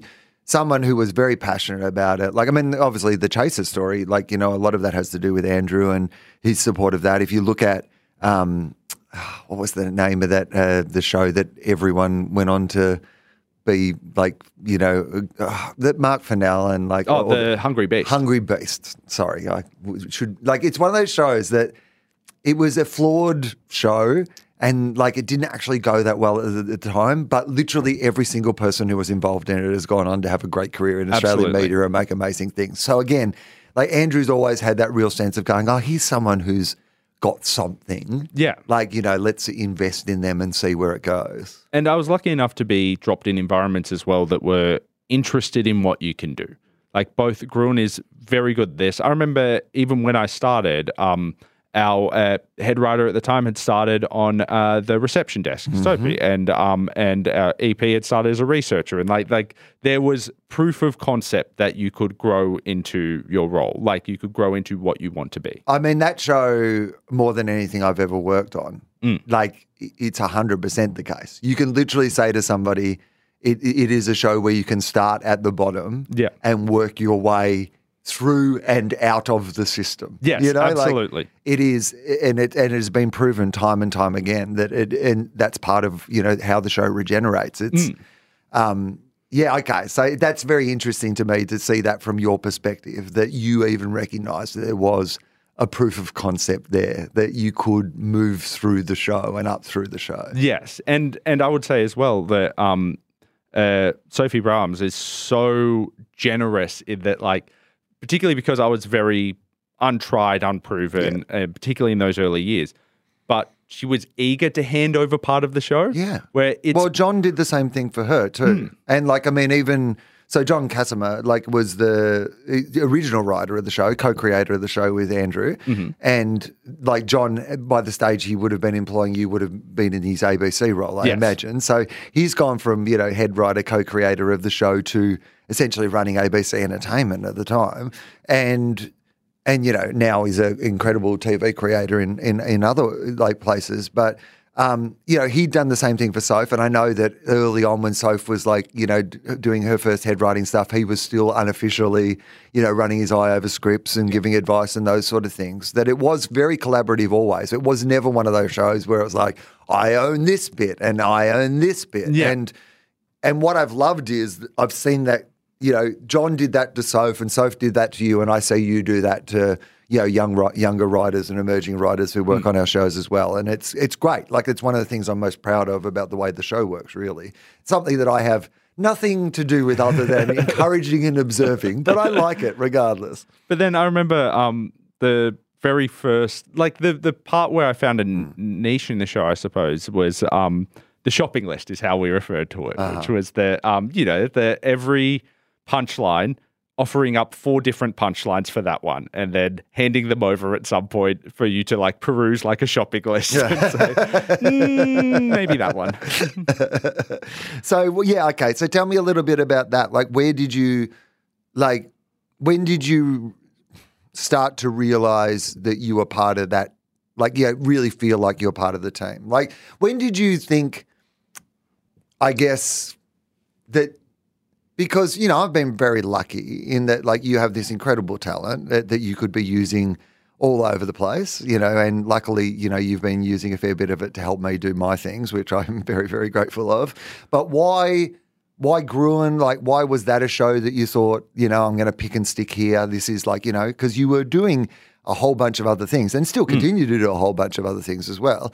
But why Gruen? Why was that something that you saw yourself, being able to, grow through and add something to that show? I think it's both that Sophie was so generous and the whole team were of opening space that like well before I was probably ready for it, the top of the show was handed over to me, more or less. Like Sophie would help me every week, but there would be a lot of, what do you want to put on for the mono? Yeah. And the idea of like, so the weekly are also very generous at like helping me get things up on the screen, but you're getting a segment of the show, like a 2-minute bit somewhere in the show. This was the first 3 to 5 minutes of every most important episode, part of the show, all going to be like, they're going to be on your shoulders. Go. Yeah. And how the rest of the show goes depends entirely on those first 2.5 minutes. Just always as I explain to the audience every week at the show. It's like, if this goes well, the rest of the show will be good. Yeah. If this does not go well, I'll only be thinking about this for the rest of the show. But it was both having that and learning to grow in that. And then it is a really lovely environment. And this is something that people say about television and don't mean a lot. But here it is true. It is a very, very nice place to go to work. It is somewhere that it is very easy, in the same way that I still have this, like, the work ethic push up. I want to show that I can work harder than everyone else, that I will be pushing and making sure, like, not be satisfied with things and keep working on them. Gruen is also good at saying, you need to have a life as well. We will get a better product if you rest. Yeah, they genuinely, I must admit, like, it is a good place to work in the sense of you're very aware that if you were having, say, a mental health issue or whatever, that there is support available for you, that the company would, make sure that you were being looked after better, that they will change the hours for people to be able to work from home or not. We've had team members on projects, particularly over the last 2-3 years, who we never were in the same room as because their life circumstances meant that they just could not, be in there for whatever reason it might be. So it is a very good place to work in that regard, I must say. And it is nice to work on something where we all are interested in making something good and smart, but no one in the room thinks that they're that good or smart. Yeah, exactly. And even like there's something I very much love about the team is that we have been doing this long enough that we're cynical to everything in advertising. We're like, we hate most ads very deeply. Yeah, you're being very nice about saying most. Yes, exactly. Yeah. But then we also have people in the room who will say, this made me cry when I watched it. I love this ad. Exactly. It made me feel like this. And I'm like, oh, God, I wish I felt anything anymore. And it's so helpful to have a human reaction. Totally.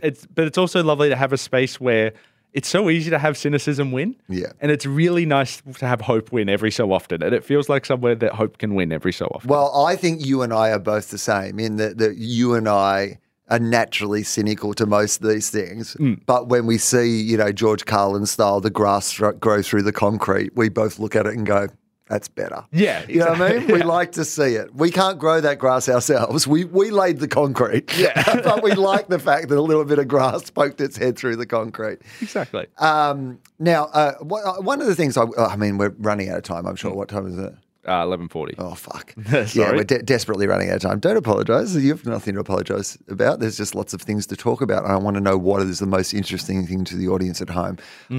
Tell me about, let's stop talking about work. We can talk about work again another time. So let's talk about, actually, one more question about work and then we'll move on.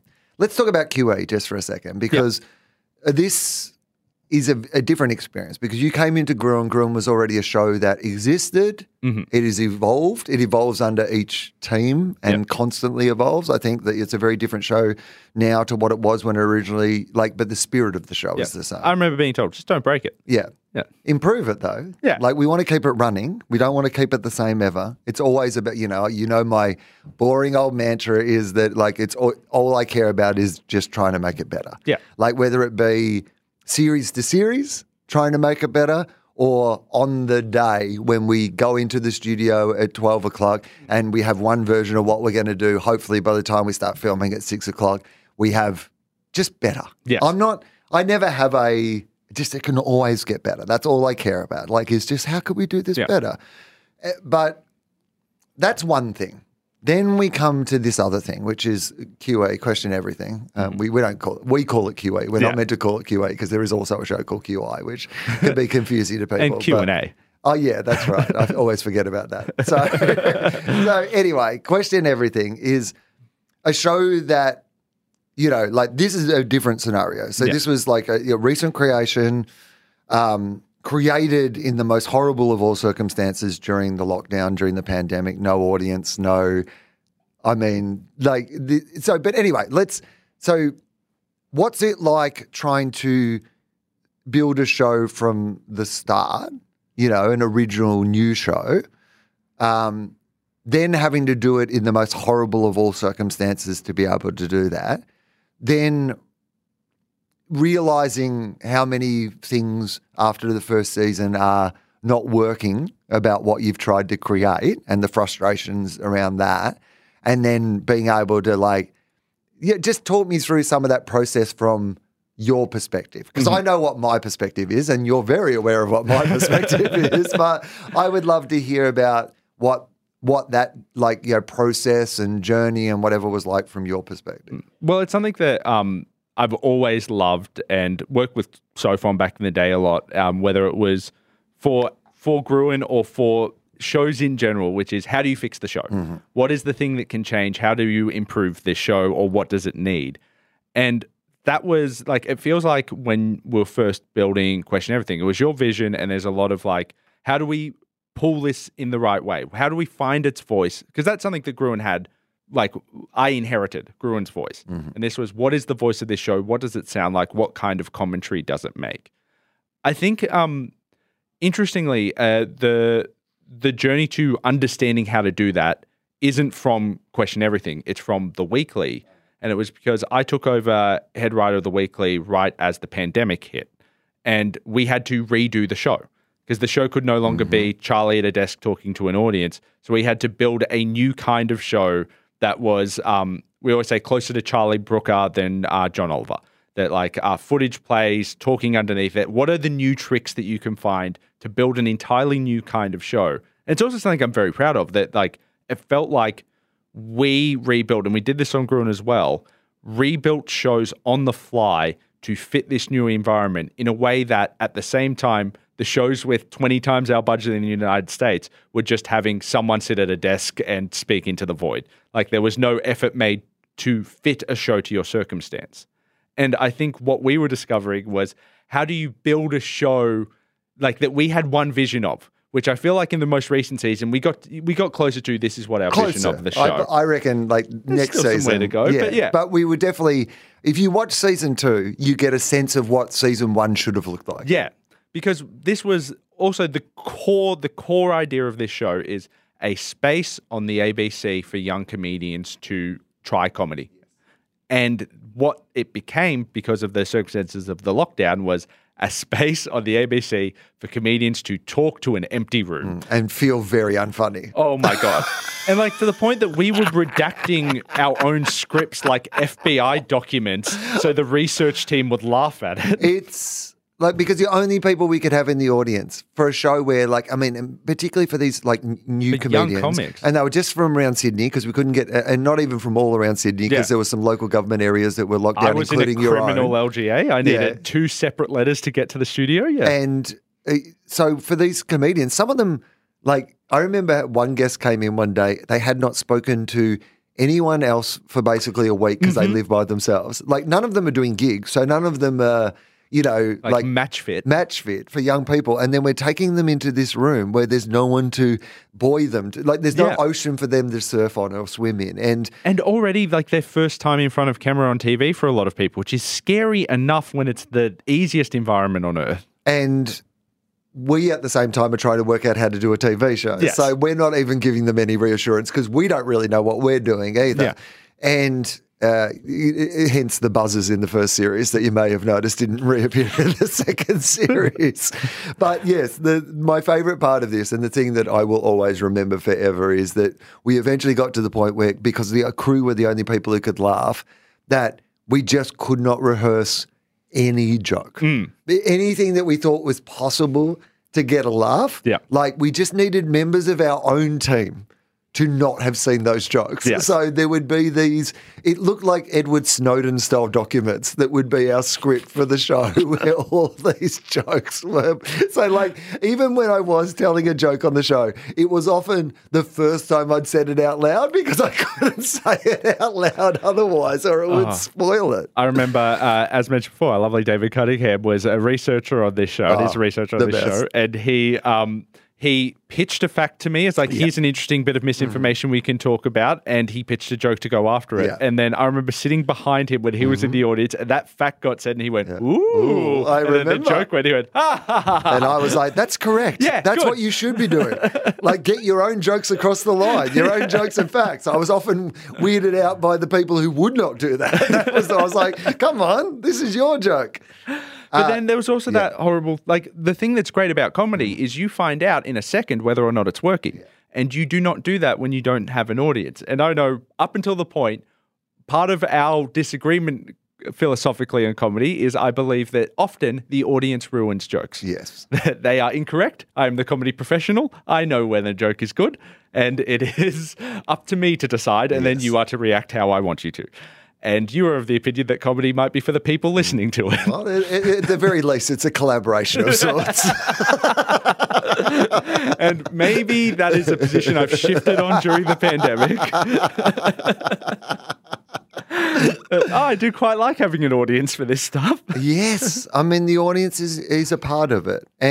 But also for us, like, because I think the two of us are very realistic. In fact, I think the two of us we were constantly being told by the ABC and other people working on the show that they were very happy with how it was going, particularly in the circumstances of what we were doing and able to achieve. And I think it was you and I that were constantly going, this is nowhere near where we want it to be. Yes. And like, we weren't beating ourselves up about it because we knew that a whole bunch of the reasons were beyond our control. But the hardest thing of all was working out what wasn't working without being able to, like, the first time we saw an audience watch our show and see what they liked and didn't like was on Gogglebox. Yes. Do you remember that? Yes, They did absolutely. a segment on Gogglebox and we actually saw people like engaging with parts of the show and we're like, oh yeah, okay, yeah, that kind of, because we just hadn't seen that. And part of what the audience does, and this is why if you ever want to go see someone do stand-up, I always say to people, if you want to see what I thought the show was, comedy professional of 30 years, William James Anderson thought the show was, you got to come on the first night. Because after that, it's focus grouped. It's like, it's a collaboration between me and the audience. I drop things, I change things, based on audience reaction. Yeah. And we just didn't, we knew there were bits of this thing that weren't working, but with the audience there, they would accelerate that so much more quickly for us, whereas we would just have to constantly guess about what wasn't working. And it's not even like, it's the closest I get to, how people like, I'm an empath, I can feel what other people feel. But there's an element of when you've done stand-up for a long time, you start to read a vibe in a room in a way that isn't just they find this funny or they don't. It's they're uncomfortable or they're not going along with this narrative or they're confused or this is something that happens a lot in these things. They're listening too hard at this section that they don't want to laugh at this joke because they'll miss the next section. So what you need to do is slow down and demarcate, here's this part, all of these little tools that we all have, but you don't know, it's going out to the void. You have no idea how people are reacting to this at all. And so a lot of the show was trying to do, like, you adapt based on feedback, and we didn't have feedback. Right. And then you'll have to go on your own instincts, which is, I know this needs fixing. But there's also, like, there's an element like F1 racing has this, that you send your car out on the track, and then from that point in the first race, you can make repairs. But there's also times when you realize the whole body needs to change, and that can't You happen. can't do that. And so you can't rebuild the car mid. Exactly. That's correct. And we knew I reckon we knew about halfway through that first series that we needed to rebuild the whole car. Yeah. But, like, you can't do that Yeah, in exactly. the first series. You've just got to see if you can drive it across the line first. Exactly. It's not like we can streamline this. We can put the wheels back on. Like, and then as soon as it gets back in the shop, we're ripping some things apart. Totally. The puzzles are gone. What's it like? Because you know that I was, like really kind of. I mean, haunted is too much of a and I there was embarrassment. There was it was just frustration that I kind of knew that if what was, between you and I particularly, what was originally in my brain and your talents, I knew that we could make something that was closer to what it was that we were trying to do. And I knew that beyond our control, all these circumstances have got in our way that made just everything so much harder to test it. But that period of time between series 1 and series 2, did it weigh on you? Because it weighed on me. Because you worked with me on other things and it was all I would ever talk to you about was how we were going to fix it. But did it weigh on you in a similar way or in I'm interested to... Yes, I think every show weighs on me in that way to the point that there are times I remember during a run of the weekly where I would be working very long hours and I remember a couple of times distinctly doing edits in my sleep, going to sleep, thinking all through my dream about this script and coming out with here's what I need to do. And it was actually quite an efficient use of time.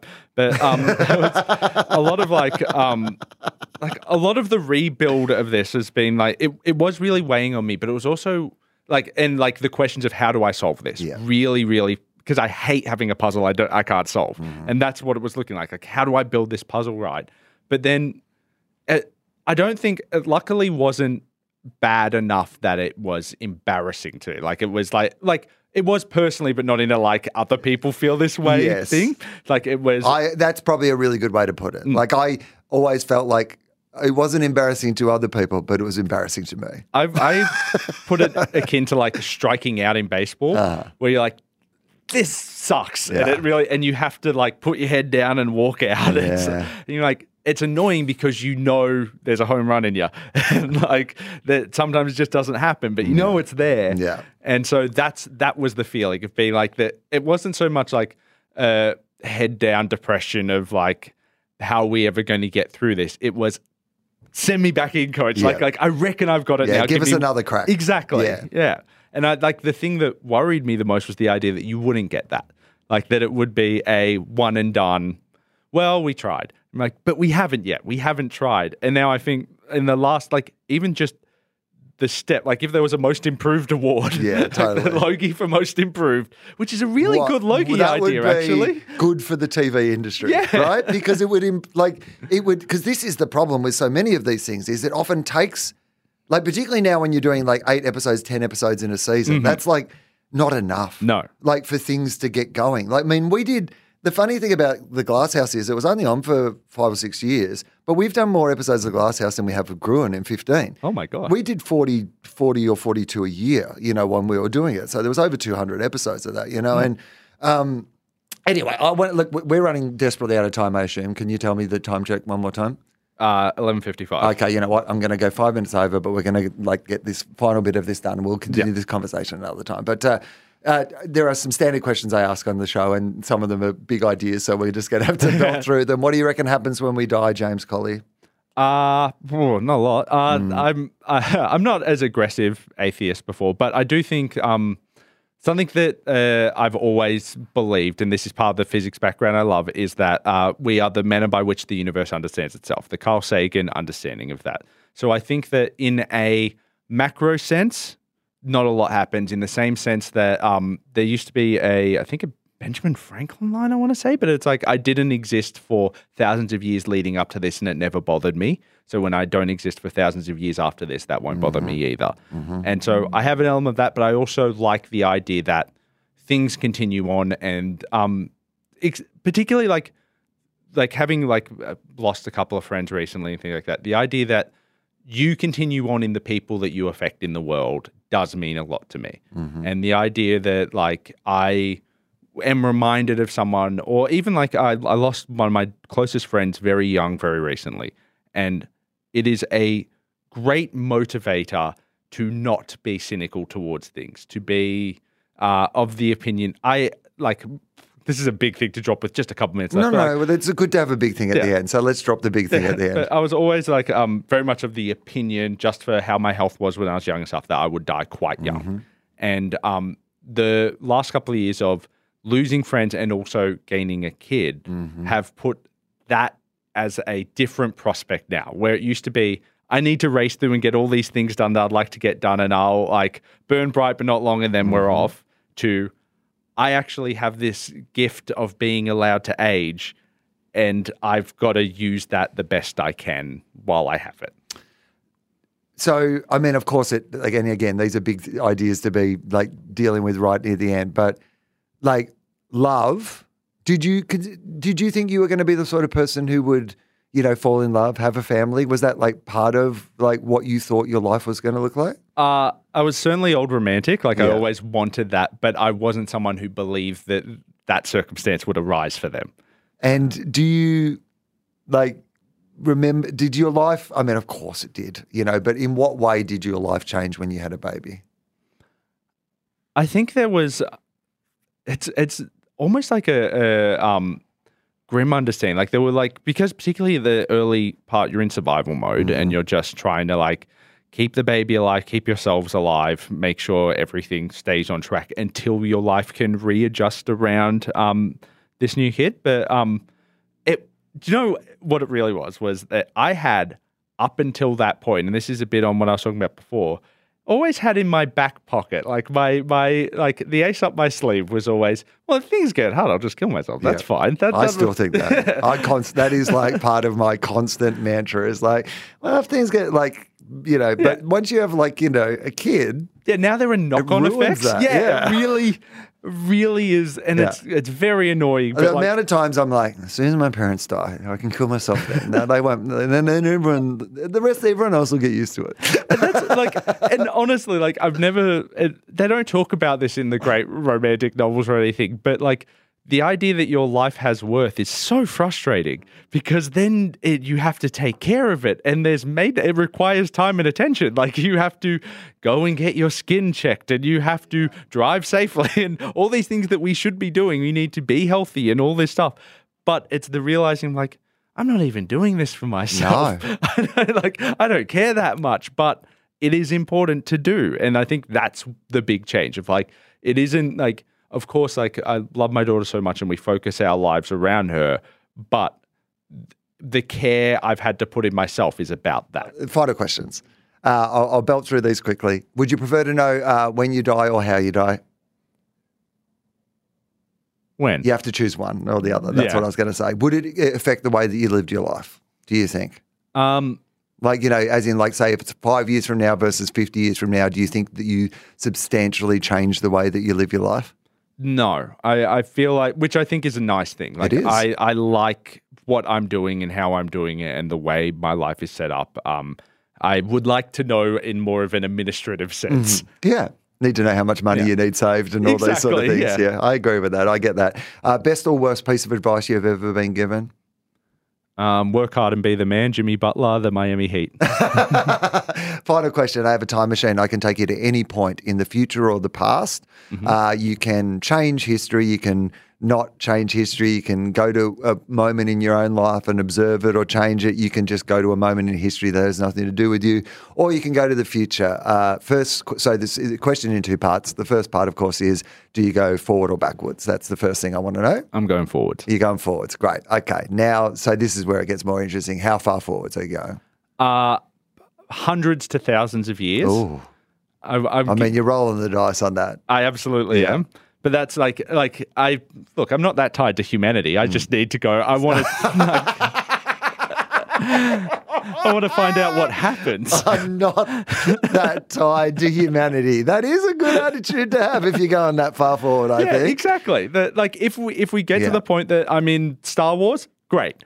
If we get to the point where I'm oh, okay, well, that's how that ended. I just want to know the ending. Yeah, you get out of the time machine and there's just a giant shed full of computers running AI. Yeah, exactly. And you're oh, well, I guess that was inevitable. We had a good run.